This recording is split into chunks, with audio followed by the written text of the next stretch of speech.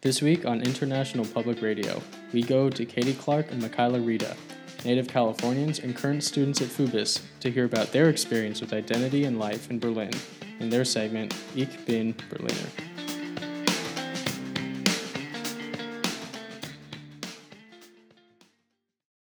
I am Katie Clark.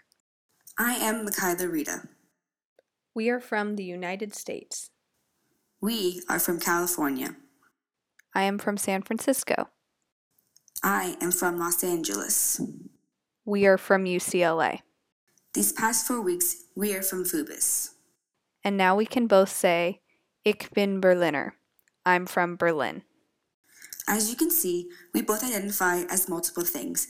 I am an Angelino, a Californian, an American, a citizen of the world. Language opens up doors to new identities. As stated by Elizabeth Erling, learning English for Germans allows them to feel connected to both British and American cultures. However, this does not take away from their German or Berliner identities. Also, we do not have to know the language to relate to new cultures. When I came to Berlin, I did not know a lick of German, and yet, only a month here, I feel just as comfortable as I do back in Los Angeles. I can feel connected to Berlin and other Berliners because most of them speak English. This bridge affects both me and the Berliner I'm interacting with. It connects me to Berlin, to Germany, and helps me identify with the culture. Alternatively, I help their identity. They are a bridge to California, to America, and to the world. And even if they do not speak English, I become familiar with their mannerisms and body while trying to communicate with them, as stated in Without Words by Roland Barthes. Relationships such as these and the presence of foreign media promote people's connection to the world outside of their native city or country. This relates to the idea of place polygamy discussed by Elizabeth Erling. She says that people, especially young people, feel they have several layers of identities rather than just belonging to one social group.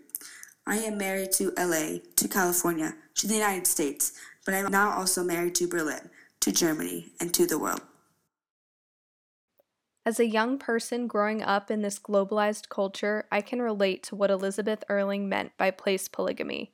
There are many aspects of my identity that stem from where I am.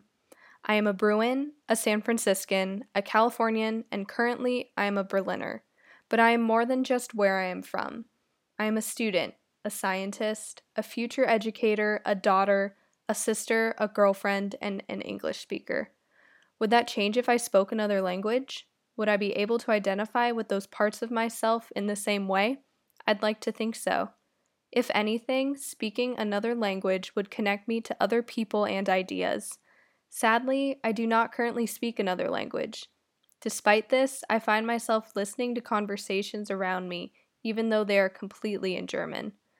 I can really connect with Barth's idea of the auditory film. It is such a unique experience to listen, knowing full well that I won't understand anything that is being said. I am lucky, though, being an English speaker. Almost everyone speaks English here in Berlin and in other countries across the world. I can communicate with almost anyone from almost anywhere.